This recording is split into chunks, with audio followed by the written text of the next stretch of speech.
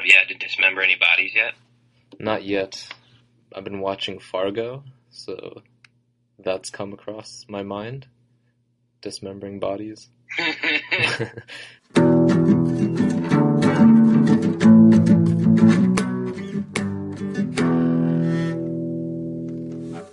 Hello, welcome to the Funboat Diplomacy podcast. Just a couple quick plugs before we get into it. If you use Amazon and you want to support the podcast this holiday season, you can go to my website, funboatdiplomacy.com, and on the right-hand side of any pages, you'll find my Amazon portal link. Just click on the link and shop on Amazon as you normally would, and Amazon will share a small cut with me to keep everything up and running into the new year and beyond. Another quick plug, for those of you who have plans to or could be persuaded to come visit the amazing city of San Francisco, you can come stay with me at the Pacific Tradewinds Hostel where I work, and you get a $5 discount for reservations from now until December 24th, which is Christmas Eve. Just use the discount code WAYMAN, it's my name, WAYMAN, Xmas deal, to get that discount when you make a reservation online. That's Wayman, W-E-I-M-I-N, Xmas, X-M-A-S, deal, D-E-A-L. All together, one word, all capital, and make the reservation online before December 24th to save $5.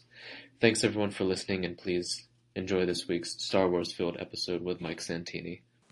Hello everyone, welcome to a new episode of Funboat Diplomacy. I'm here today with my good friend Mike Santini. Welcome, Mike.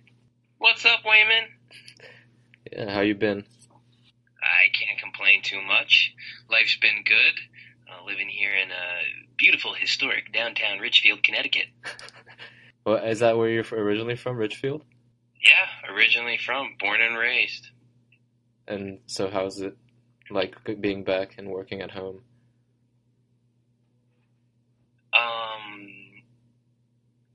So when I was in D.C. figuring out what the next step in my life was going to be, never in a million years did I think that I'd be back in Richfield, Connecticut.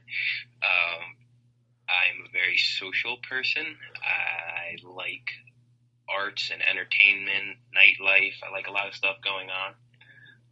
Those are all things that Richfield does not have.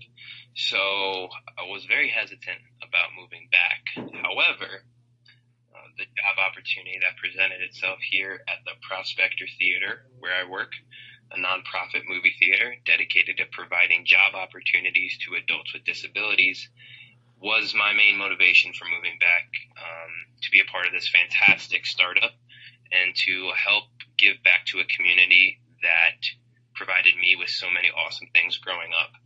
And I've found that I'm really enjoying my time here in Richfield. It's still small suburban Connecticut, but you get to look at things with a whole new lens when you're older and you have experiences under your belt. Can you describe a bit more this the Prospector Theater? I've seen you post all the time about this, but I'm always curious to learn more about it. So we're a registered 501c3 nonprofit organization that hopes to provide job opportunities to adults with disabilities. We do so through the operation of a 4-screen movie theater, complete with a bar, restaurant, and cafe. We screen first-run movies, so the major blockbusters. The week they come out, we got them. We'll be showing Star Wars on Thursday. So excited. But the Prospector Theater is the real Jedi mind trick, to use a very timely analogy. The real Jedi mind trick of the Prospector is that it's not a movie theater. What we truly are is a vocational academy, a technical college, a training school, where we can teach and train transferable job skills to adults with disabilities, the most underrepresented minority in the workforce. 57 million Americans with disabilities in this country, and there's an 80% unemployment rate, so only 1 out of 5 disabled people have a job. Our ultimate goal is to create the teaching, training, techniques, the tools, curriculum, methodology, adaptive technology that helps people with disabilities overcome barriers for employment. And I've found with my time here, and this is really the first job I've ever had with working with people with disabilities, or truly my first experience working with people with disabilities, what I've found is that I am interacting with individuals on a daily basis who are incredibly talented, who are motivated, hardworking, dedicated, passionate, let alone employable. There is a stigma and a stereotype in society that having a disability means you can't do something. And what I've learned over the course of the year and a half that I've been here is that label's unfair, and that label it does not talk to the abilities of a person. So here at the Prospector, we hone in on somebody's abilities, their strengths, their talents, or what we call sparkle. And we show an individual how they can use that sparkle to create a career for themselves. So if you really like illustration, we're going to bring you aboard. We're going to get you work in our graphic design department so you can help make flyers and posters and promotional materials. Or if you really like filmmaking, we're going to bring you on board and have you be a part of our production department, who is responsible for creating all of the material that you'll see before a movie. So we don't have any major nationwide ads on our screens before the showing. You won't see an ad for Verizon. You won't see an ad for CarFox or whatever the hell that thing is. You're going to see ads that we've created working with local businesses and national businesses. You're going to see homemade trailers that we've created in-house that are shot, edited, starring, produced by our prospects, the name of all employees here. So the business and the mission of this place are like wholly intertwined, so that everything here is to create a job opportunity, and those job opportunities help further the mission, which helps create more job opportunities, and so on and so forth. It's a complex model. It's an incredibly out of the box approach. We often like to say, what box? We didn't even realize there was a box. But the work that we're doing really is, it needs to be done, and it represents a huge area for growth, not only within our country, but within the world, looking at the 1 billion people worldwide with disabilities. Yeah, I like that, the idea of having no ads, but making your own ads for businesses around Ridgefield, and then also, so you would make trailers for films that are coming up? Is that? Yeah, so we make our own in-house trailers too, which is pretty sweet. So is there an archive of all those online? Yeah, all that stuff can be found on our YouTube channel, youtube.com/Prospector Theater.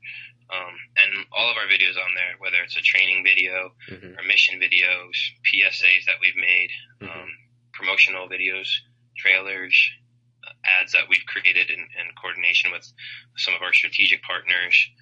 There's a bunch of awesome stuff that we're doing, and it's all created by incredibly talented individuals. Cool. I really like the idea of being creative and then fueling the local economy like that, or not just putting on an ad for, what do they have ads for these? I haven't gone to the cinema since August, I think. Last thing I saw was Straight Outta Compton, but it's just which was fantastic. Yeah, it was great. But I don't. What do they advertise? Yeah, they do like phone advertisements. You'll get like some of like Coke and Pepsi always do big ones, depending on what it is, or like they have you go to like a major cinema chain and they'll have like their own like trivia stuff beforehand. Like we have our own trivia, but it's a video that's starring one of our prospects who knows more than anybody in the world about Star Wars. We have one prospect here named Joe, and he literally is like a Star Wars expert. He has this like database of all these facts and like little Easter eggs and stuff about Star Wars. So we have him create a series called Facts of the Force, and that's part of our pre-show content. As he comes on the screen dressed up in his full Jedi regalia, which he makes himself with his lightsaber that he fashions himself, and he talks about Star Wars, and that's tapping into his sparkle as somebody that really likes Star Wars and showing him how he can help further the business by creating a marketing material which is going to market this movie, which is going to generate ticket sales, which is going to generate concession sales. So, like, it's all about doing stuff that's fun, that makes sense, and that helps to promote what we're doing, because I'll be the first to say it, and I really had no idea going into this job, but the movie theater industry is dying, and it's dying quickly. When you look at what the licensing fees for movies are, generally speaking, for every dollar that we retain at the box office, about 55 to 65 cents of that dollar goes straight to the movie studios. So we don't even see that money. That's why your concessions are so high at a movie theater, because with the studios taking more than half of the money you make at the box office, there has to be an avenue to generate some revenue.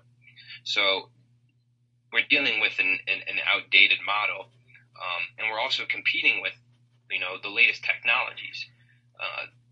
In the part of Connecticut, which I live in, Fairfield County, there's people that have movie theaters in their basement, and with Netflix and with pay-per-view and with Pirate Bay and streaming and all that stuff, you don't have to go to the movie theater anymore. But not only is our mission the focus of our business, but we're also creating a movie experience unlike any other. So we have the best customer service you'll ever find. We have an usher that greets you at the door when you walk in. He or she opens the door for you and greets you. Our staff is fun and attentive. Before every screening, a prospect will greet the audience. So they'll come out, they'll say, "Hey, my name is Mike. I'm an usher at the Prospector Theater. Today you're going to be seeing Star Wars. Also coming up, here's some of our big events, blah, blah, blah, blah, blah. And if you need anything else, let me know." So, pink's our company color here. We like to say that we extend a pink glove service to anybody that walks in that door. We have our own gourmet popcorn class here where we make gourmet popcorn. So we're making our own concessions items. Everything has a personal prospector touch to it. So when you walk into our theater, it's literally like being transported back in time to the golden era of movie going. It's not like, your major chains like Carmike's or AMC when you go in and there's 9 ticket kiosks and there's nobody working the register and everything's done through that computer screen. And then you go to the concession stand and it's self-serve soda. Like, no, we have people come in and interact with our prospects, create face-to-face time where they can have their perceptions of people with disabilities changed, but also at the end of the day, we're creating empathy in a culture of technological advancements and isolation from that technology. What we need now more than ever is real human connection. So yeah, we have our screens and we show movies through technology, but we're pairing that technology with the empathy that we can create, sharing a movie together, being able to talk about that movie after, or for you to come up to me at the box office, Wayman, and we can have an intense conversation about what movies I like that I'm excited for coming up. Movies are really a way for us to find what's human. Yeah, with all this content out there, all these movies coming out so frequently, then they go directly to streaming and everything, we've lost this the movie going experience. Like I know for me, I don't watch as many movies as often because I don't have the attention to sit down in front of my computer and watch a movie. But if I go to a cinema, then I'm forced to sit there and devote all of my attention to that film. And so on top of all the things that you just mentioned, it's important to really enjoy a movie, to devote your entire attention to it. Yeah, and I think that's also a byproduct of like Wayman, me and you are from a generation that's going to have some serious issues. Like when everything is all said and done, when the generation that's currently in power in this country and around the world, when we step up to the plate, like we're entirely socialized differently. We've known the internet since it became like a household thing. We've known what it's like to have mobile technology and what it's like to not have it. We're connected through our phones. We're the ones that were first on Instagram, and now, we don't even know as much about Instagram as an 11-year-old kid. Yeah. So as more and more stuff happens, as like the rise of automation as we have all of this technology, there's a fine line between it being a blessing and it being a curse. Mm-hmm. And I think what we're doing here is trying to show people that you can navigate that line very easily. That yes, technology can play an important role in our lives, and it can help to solve a lot of problems. But there's a point where like it becomes OD, and then it takes away from the experience of living. Which, you know, like you said, we can see that in our attention spans. I know that it's very hard for me to sit down and focus like solely on one thing because I'm used to multitasking. I'm used to having like 3 different apps up while I'm also on the computer, while I'm watching like Netflix in the background, while my PlayStation 4 is on pause for the moment, but I'm going to come back to it and play that later. Like it's go, go, go all the time for us. When's the last time you tried to read a book? Feed that. What was that? When's the last time you tried to read a book? The last time I tried to read a book, I just read a book recently, actually. I've been reading excerpts from a bunch of different studies and journals. I would say the last time like I sat down and like fully went through a book, I have a very busy work life, was probably this past summer. I recently got back into Stephen King, and I read the entire like Dark Half in a matter of like a week. And you know, like I wish I could read more books. I wish I had the time to do it. But at the end of the day, when I go home after like a 12-hour work day, because that's not uncommon for me, I'd much rather, you know, throw on Netflix and mindlessly watch it than I would try to like stimulate my mind at 12 o'clock at night. Right. It's the same. Like for me, I have a couple books in my possession right now, and I have maybe like 2 pages in. I just can't. My attention is such dog shit these days. I need to just go out somewhere and fucking focus. It's crazy too, like to think about, like, you know, we think our lives are so hard for this and for that, and like, you know, like that whole like first world problem thing, like joking about that. Like, although that's satirical, it's incredibly alarming. Like, I really am like worried about what's gonna happen with technology in the future and stuff. When you can like see our ancestors like they went out and they bought books the day that they came out, and then they went back to their house and they read books, and I was like, books, because that's the only thing that you had. That was your way to experience the world. That was your lens through which you were able to see somebody's successes or failures or challenges. That was your way of creating empathy. And nowadays our ways of creating empathy are a lot bigger. They connect us to a lot more people, which is a good thing and also a bad thing. They definitely do create empathy, but it's not the same. It's a different type. It's like quick little bites here and there versus like sitting down and enjoying a really big meal. Yeah, the Twitter culture of having little short bites is the norm, not whole chapters of things. I have trouble with yourself 144 characters or less. Yeah, exactly. So let's talk about Star Wars, because what's been crazy for me is I've been trying not to watch any of the trailers. I don't know if you know anybody like that. Wow. So. Do you watch TV?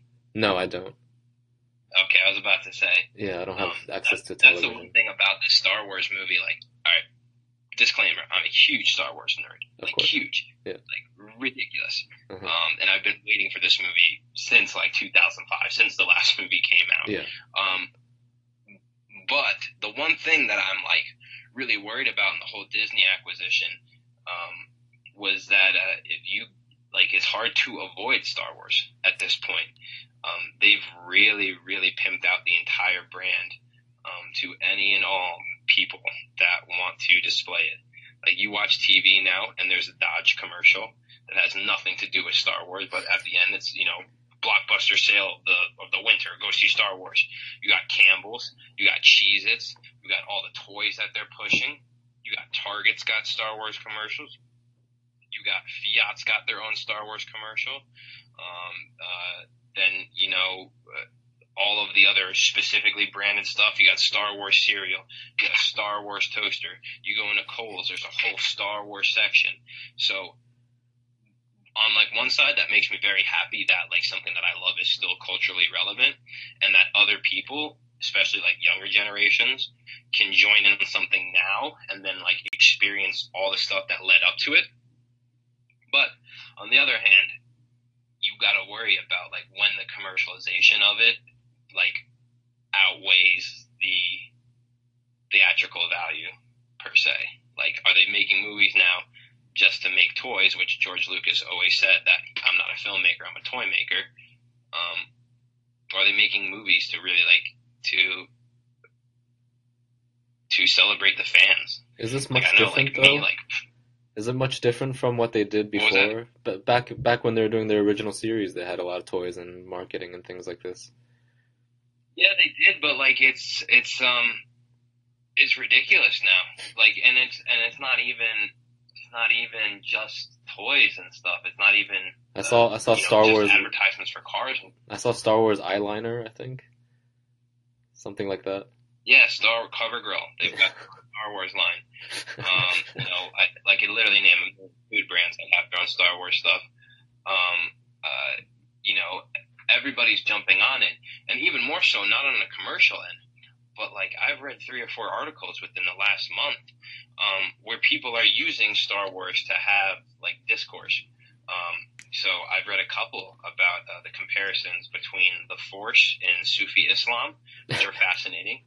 That's cool. I've read one really, really messed up article about the radicalization of Luke throughout the original trilogy and how that compares to the radicalization of Mujahideen. Mm-hmm. I read one article this past week written by an author out in England who was commenting on how one theater chain out there, their tradition around Christmas time is to put up a Christmas prayer in front of before all of their movies. And now they're not doing it this year because they're too afraid that that could take away from these massive Star Wars sales, and that if they put up the Christian poem, then all of a sudden they'd have to consider putting up a Jewish one and a Muslim one. There's Star Wars articles I've read discussing gender identity, ethnic identity. It's crazy, like, because it is so hot right now, everybody's trying to like put a circle in a square. You know what I'm saying? Mm-hmm. Like they're trying to or a square into a circle. They're trying to like apply it to everything, which is great in some regards, and it's gonna help to start some cool conversation. But also, it's just like how far people willing to reach in order to like build off the hype. That's why we didn't even do at the theater. We didn't even do a Star Wars promo video because like people are like the whole market's saturated. We wouldn't get any traction with it. It wasn't gonna be one of our viral hits. It's people, like they need to know that we have Star Wars, but at this point, like it's gotta like ease up. Like you can't get hit in the face with Star Wars anymore. What are you guys doing for Star Wars at the theater?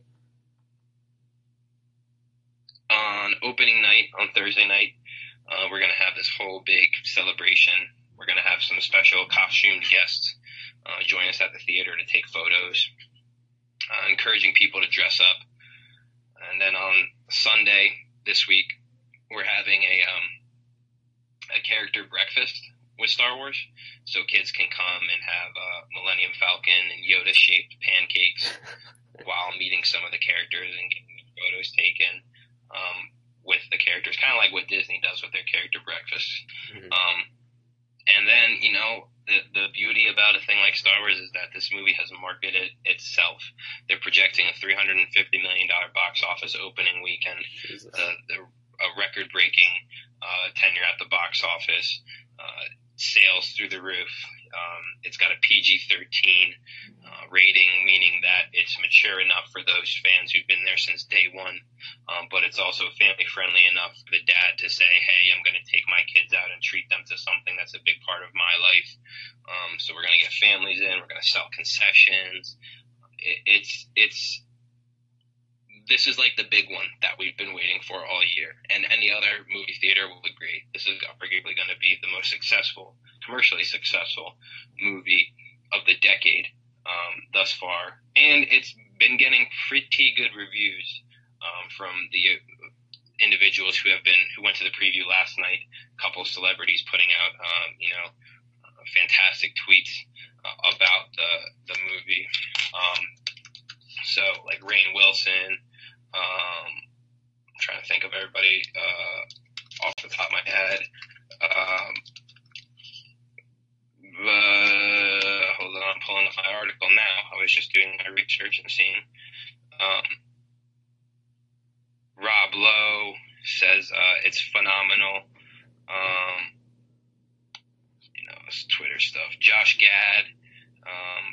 Where was the premiere? Brett Morgan. The premiere was last night in LA. In LA, okay.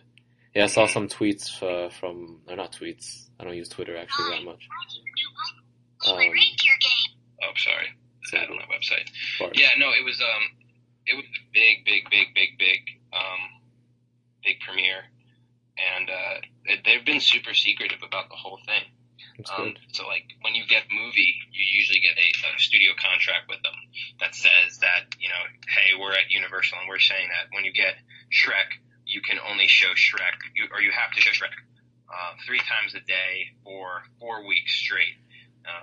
And anything, if you stop doing it, it's a breach of contract, and we can withdraw the movie at any point. All the movies come on hard drives.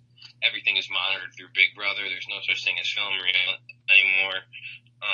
But with this particular contract with Disney, even the quality control screening, so the first time you screen a movie to make sure it works before the audiences, they had such strict regulations that you have to have one projectionist and one theater manager available for that quality control screening. You can't tweet, you can't social media, anything about it.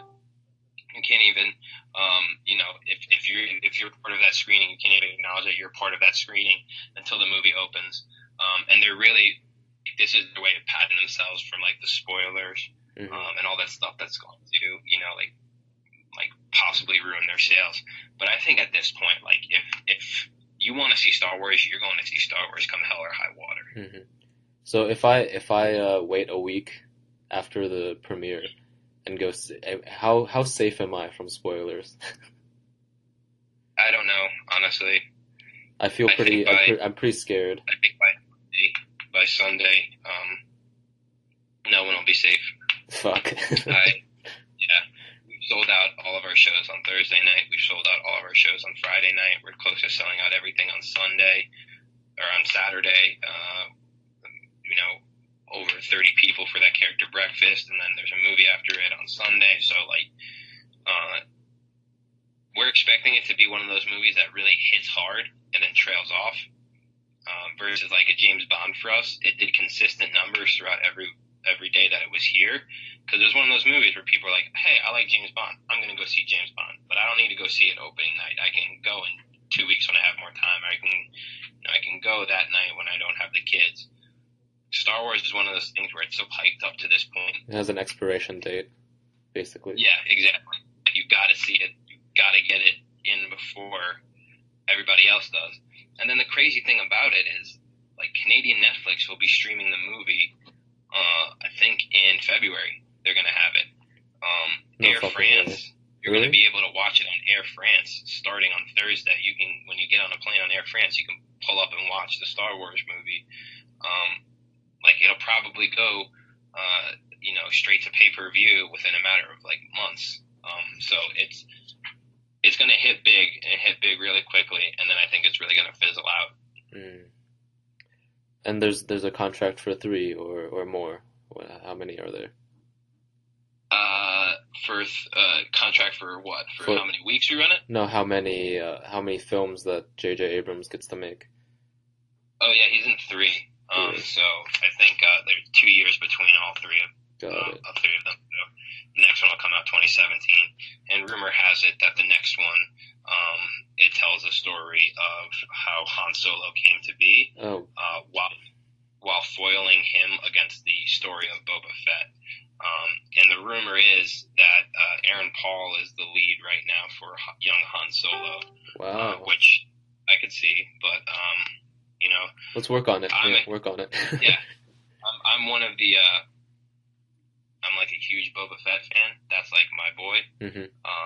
I have the Mandalore Bantha skull symbol on the back of my car. I have the Boba Fett sweatshirt that zips up all the way, so you can have the Mandalore war mask. I have Boba Fett underwear, socks, T-shirts, collectibles, coffee cups, you name it, I got it. So the possibility of a whole movie centered on him, like for me, it's almost exciting as like the fact that Star Wars arrives in less than 48 hours. Wow. Which the hard drive for it is already here at the theater. We already have it. Oh man. The keys for it just don't go active until tomorrow, and then we get to do our quality control screening. What's the allure to you of Boba Fett? I know a lot of people love Boba Fett. What is it?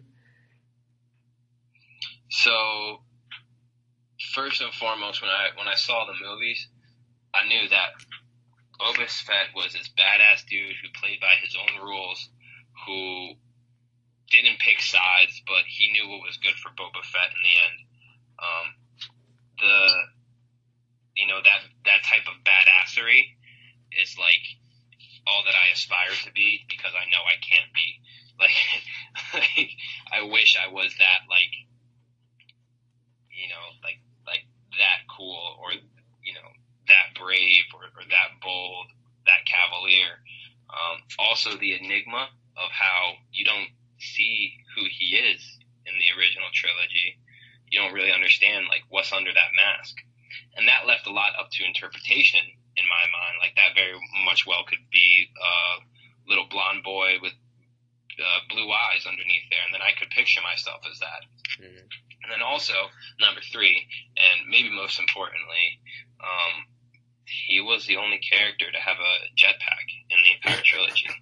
So that's jetpack, badass. he had a flamethrower, spiked boots, pretty sweet rifle. He had his own ship that he just cruised in around the galaxy. Like, he was like the sci-fi's like one true like rebel without a cause, watching anything burn. And I think I'm personally like drawn to characters like that, because like I said, like I see qualities and traits in them that I wish that I had at moments. So like I was a huge Sons of Anarchy fan. I love Jax Teller because he's this like rebel, motorcyclist in a motorcycle gang that doesn't play by anybody's rules. Or like even looking at the other spectrum, like I love James Bond because like James Bond's part of the Majesty's Secret Service, but he doesn't play by any of the other rules that all the agents do. He does his own thing, and he always gets shit for it. And M and Q are always coming down on him, like, you can't do it this way, James. This isn't how we do it. But he's like, I don't give a fuck, and he does whatever he wants. So I like that like rebel like attitude and actions to back it up. How'd you like the new James Bond film? I haven't seen it. It was good. I don't think it was as good as Skyfall. I thought Skyfall was good. Mm-hmm. So did I. I liked Royale. That's just like one of those genres. Like you pay for, what you're getting when you pay for it. Mm-hmm. I know what I'm getting with the James Bond movie at this point. They'll be hard pressed to try to, revitalize that or reinvent that franchise. And we've also got coming up Hateful Eight. Yeah, so because of the way that our movie contracts are going to ride out, we're going to get the Big Short at the end of the month because that's tracking really well. A lot of Golden Globe nominations, 2 Best Actors, Best Picture. So we're definitely going to get that. And then because of that and some of the other obligations we'll have, we'll only be able to pick up either the Hateful Eight or The Revenant. So that's a hard choice. I'm a huge Quentin Tarantino fan, but the way that The Revenant's looking, the hype that it has, that's a winner. The fact that it's last year's Academy Award for Best Film directors like doing it. So like we're probably going to get that, and I'm not upset by that by any means. That movie looks awesome. Yeah. And I love what Inarritu did with Birdman, so I'm excited to see what it does with The Revenant. And then I'll see The Hateful Eight when it comes out on DVD. Mm-hmm. What's The Revenant about? I've only seen the trailer. Do you know anything about it? Yeah, so it's like colonial, like not even colonial, I should say, like exploratory time, and in the New World, and Leonardo DiCaprio's character, he's out with his boys, and they're all hunting, trying to survive in frozen tundra. And he gets separated from the group. He gets attacked by a bear. He's got no pulse, so they think he's dead. And then Tom Hardy's character doesn't want to have to deal with Brad Pitt's, as he calls him, half-blood, because I think that he's half Anglo, half Native American. Doesn't want to have to deal with his son, so he ends up killing his son. But then Leonardo wakes up in his own tomb and realizes, shit, I'm not dead. And then he's out on this whole revenge thing to get after Tom Hardy. So sounds intense. Just the filming of it, it looks incredible. The scenery, the landscape.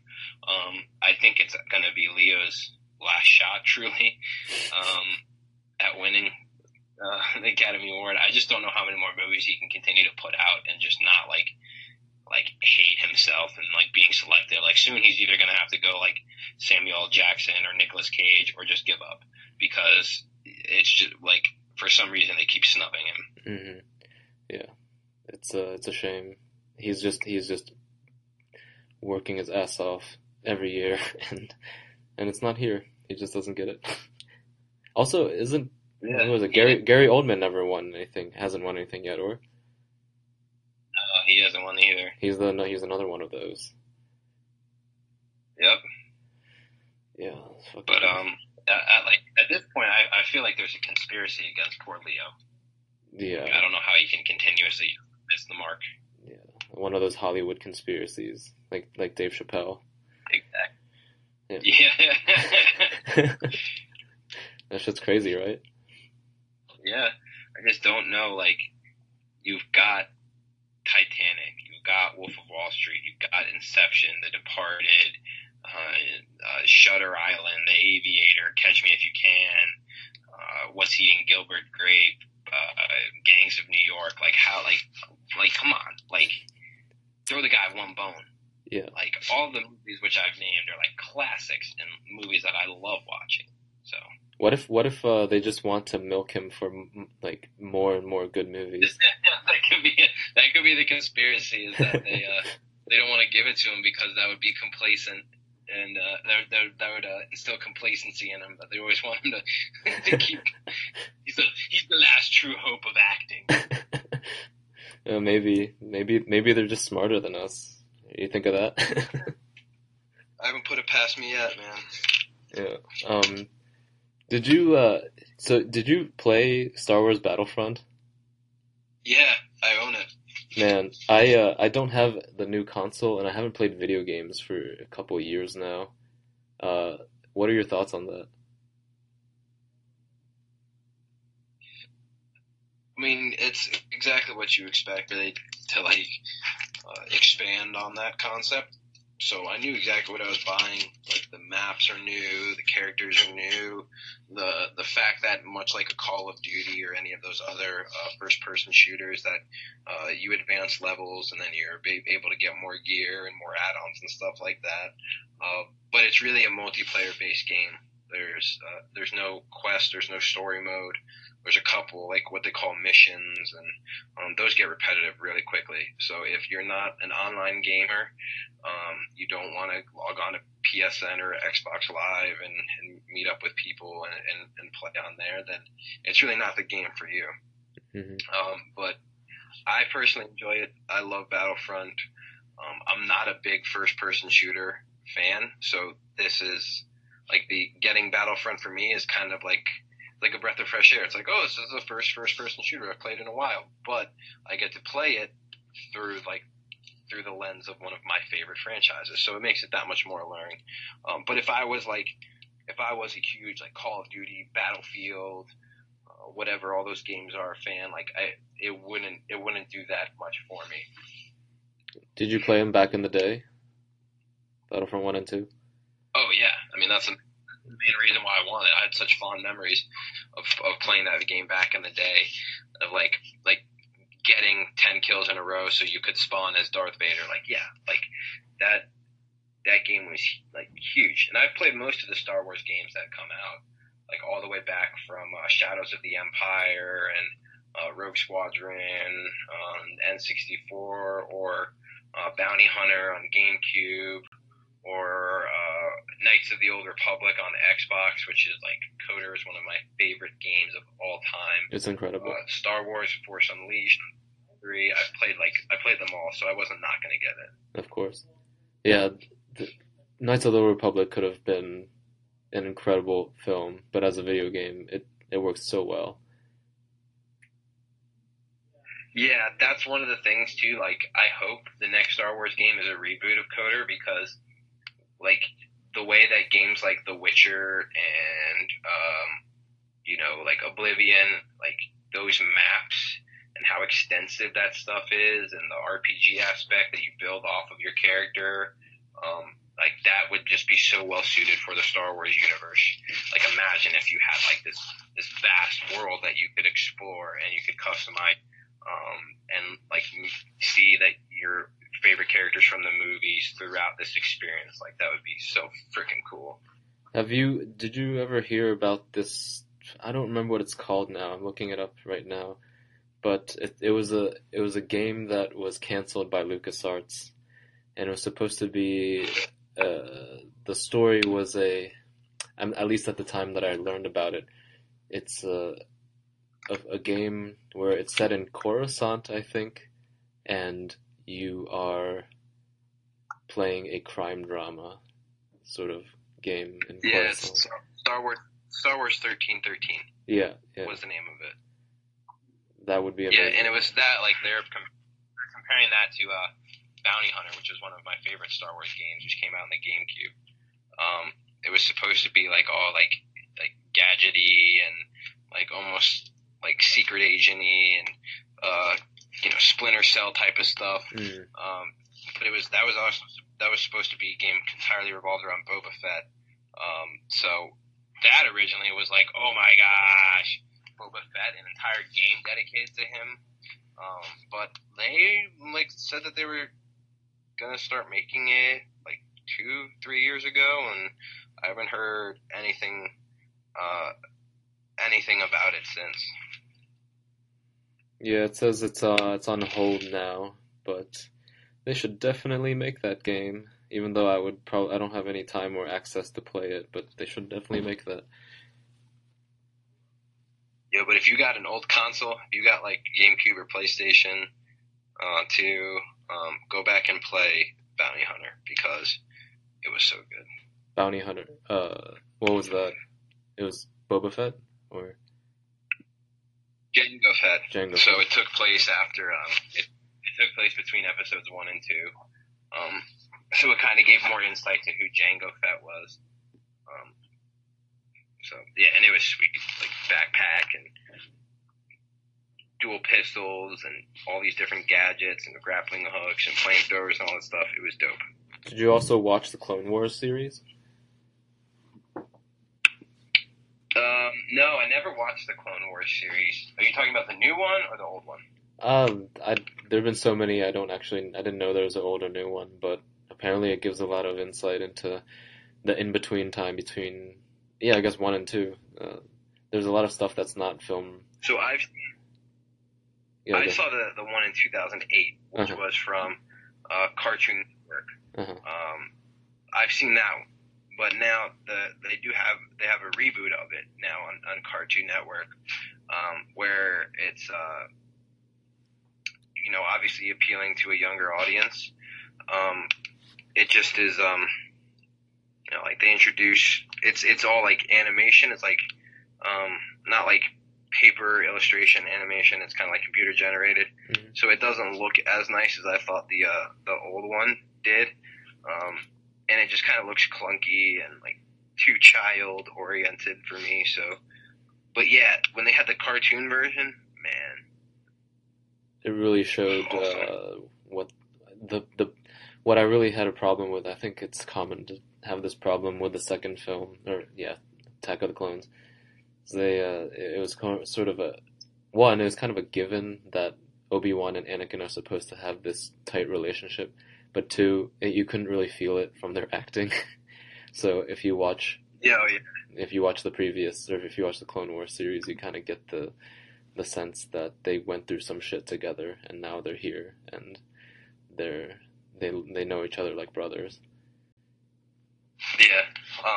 I even love all of the folklore, all the fan lore, the fan fiction, the graphic novels, the novels, like all that stuff. Mm-hmm. There's a lot more out than just what, like, outside of the 6 movies which currently exist. Mm-hmm. There's a whole world of Star Wars stuff that you could just completely get lost in. I used to read. I know that I'm a huge nerd, but I'm nothing compared to, like, the uber nerd. Mm-hmm. I used to read when I was in elementary school. There was these young adult novels about it was Han and Leia's children who are Jedi. Also, they're twins, I think, and I don't remember what it's called, but there's these set of twins who they learn Jedi shit from Luke, who's their Jedi master, and they go on to, there's a young Jedi academy that Luke has opened and things like this. It was really cool to read as a kid. That's one of the theories that's been floating around right now with the movie that's coming out this week, Force Awakens, is that the female character, which we're seeing a lot of, that she is one of the twins of Han and Leia, mm-hmm. and that Kylo Ren, the antagonist in the movie with that sweet ass lightsaber, mm-hmm. that he's her twin brother. Holy shit. So yeah, that's one of the theories right now.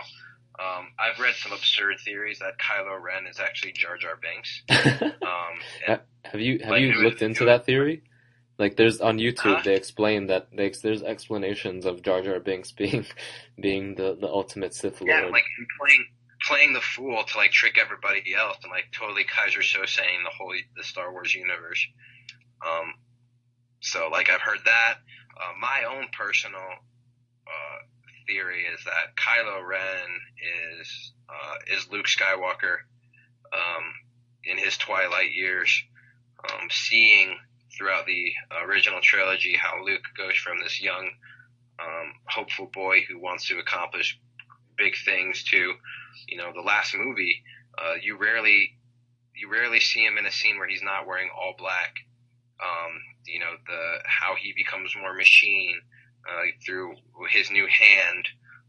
So I see it as, like, the perpetuation of that cycle, mm-hmm. And that they're just reinventing the story for a new generation, and building off what they know to be tried and true, which is the hero's journey. So I think that's my philosophy. There's also, theories that the lead guy, I don't know his name, that he's the son of Leia and Lando Calrissian. That's scandalous. Like, there's a lot of theories, and it's only a matter of hours before we know what's actually true and what's not. They've kept it under wraps that tight that people don't even know the roles of these characters. No, yeah, like Finn. Finn's the one of the leads. So Finn and Rey, I think, are the 2 leads. Both John Boyega and Daisy Ridley's characters, respectively. But, like, nobody knows, like, who they are, what's going to happen, who's Kylo Ren, who's Captain Phasma, who seems to be the, that's the stormtrooper that's got all the chrome on. And I've read, like, apparently she's a girl. So, like, there's just a lot. They've given away enough to have the super nerds get nostalgic, but to also have the new audiences be attracted to it. But there's no spoilers, and they've kept it under wraps so well. So the trailers are actually really well done then? I've only seen the first one, and then I cut myself off. Yeah, and there's different trailers crafted for different stuff, and you'll notice when those trailers air. So the first trailer, which they showed on TV, mm-hmm. was the short, quick one, and at the end it was Han. You hear him go, "Chewie, we're home," and then him and Chewbacca pop up on screen. So that commercial was obviously that was geared towards the fanboys. But then they aired theatrical commercial during one of the Monday Night Football games. And that whole commercial was focused on, like, TIE Fighter, X-Wing battles, lightsaber duels, and stormtroopers rolling out. So you could see that they were trying to play off of, like, the male, like, machismo, like, guns and planes and armies and all that stuff. So, you know, Disney's no dummy. Like, they have a formula, they have a recipe for all this shit, and they do it all the time. Mm-hmm. So, they were very smart with the way they rolled out this marketing, you know, building the hype up through the people that ride or die for the series, and then gradually introducing it to the larger population. And now it's at a point where, like, if you don't know Star Wars is coming out this Thursday, I don't know what rock you've been living under. There's some people I've been meeting. They actually don't know, but I don't know what the hell's wrong with them.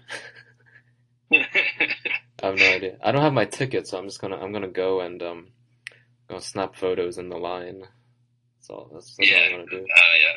You're a shit out of luck, Wayman. Yeah, I'm totally fucked. But unless you want to fly all the way out here to Richfield, Connecticut, get you in. Oh, word? Really? Yep. You got be a some long spots? trip for you. Yeah, I know. Is the Prospector Theater one of the go-tos in your community, or do people still prefer or default to the big ones? No, I mean, we're the only movie theaters in a 10-mile radius. Oh, okay. And what we've found is that even with the competition, like, we're blowing them out of the water. So within a 25-mile radius, in most cases, we're double the amount of ticket sales of any competing 4-screen cinema in the area. We're about $100,000 in ticket sales above an 8-screen cinema in the area, and the only one that's truly beating us is a 22-screen megaplex that's about 20 miles down the road. I mean, and people at the end of the day,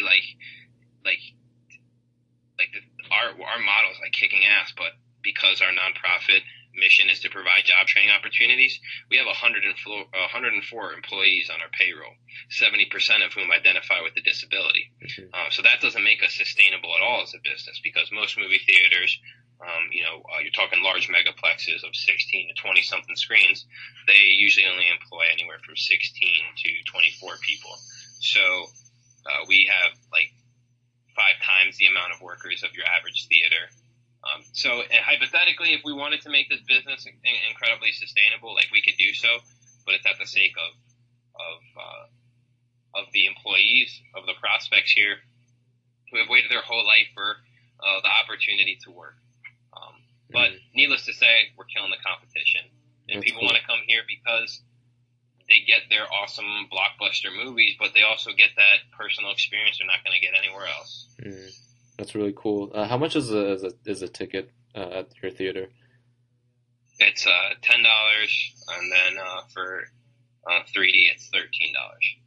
That's great. Oh, I mean, I'm coming from the San Francisco perspective, where it could be $18 for just a normal movie here, which is we're competitive, and with a couple exceptions, we're lower than the average ticket price in the area. We're lower than most cinemas. Mm-hmm. So people are spending less, they're getting more, and they're supporting something that's meaningful.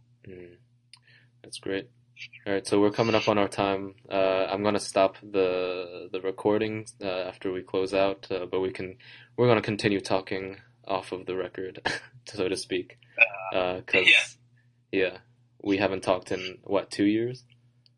I know, Wayman. It's been too long. Thanks for being on Funboat Diplomacy, man. It's been great. No problem. And then let me holler at you with that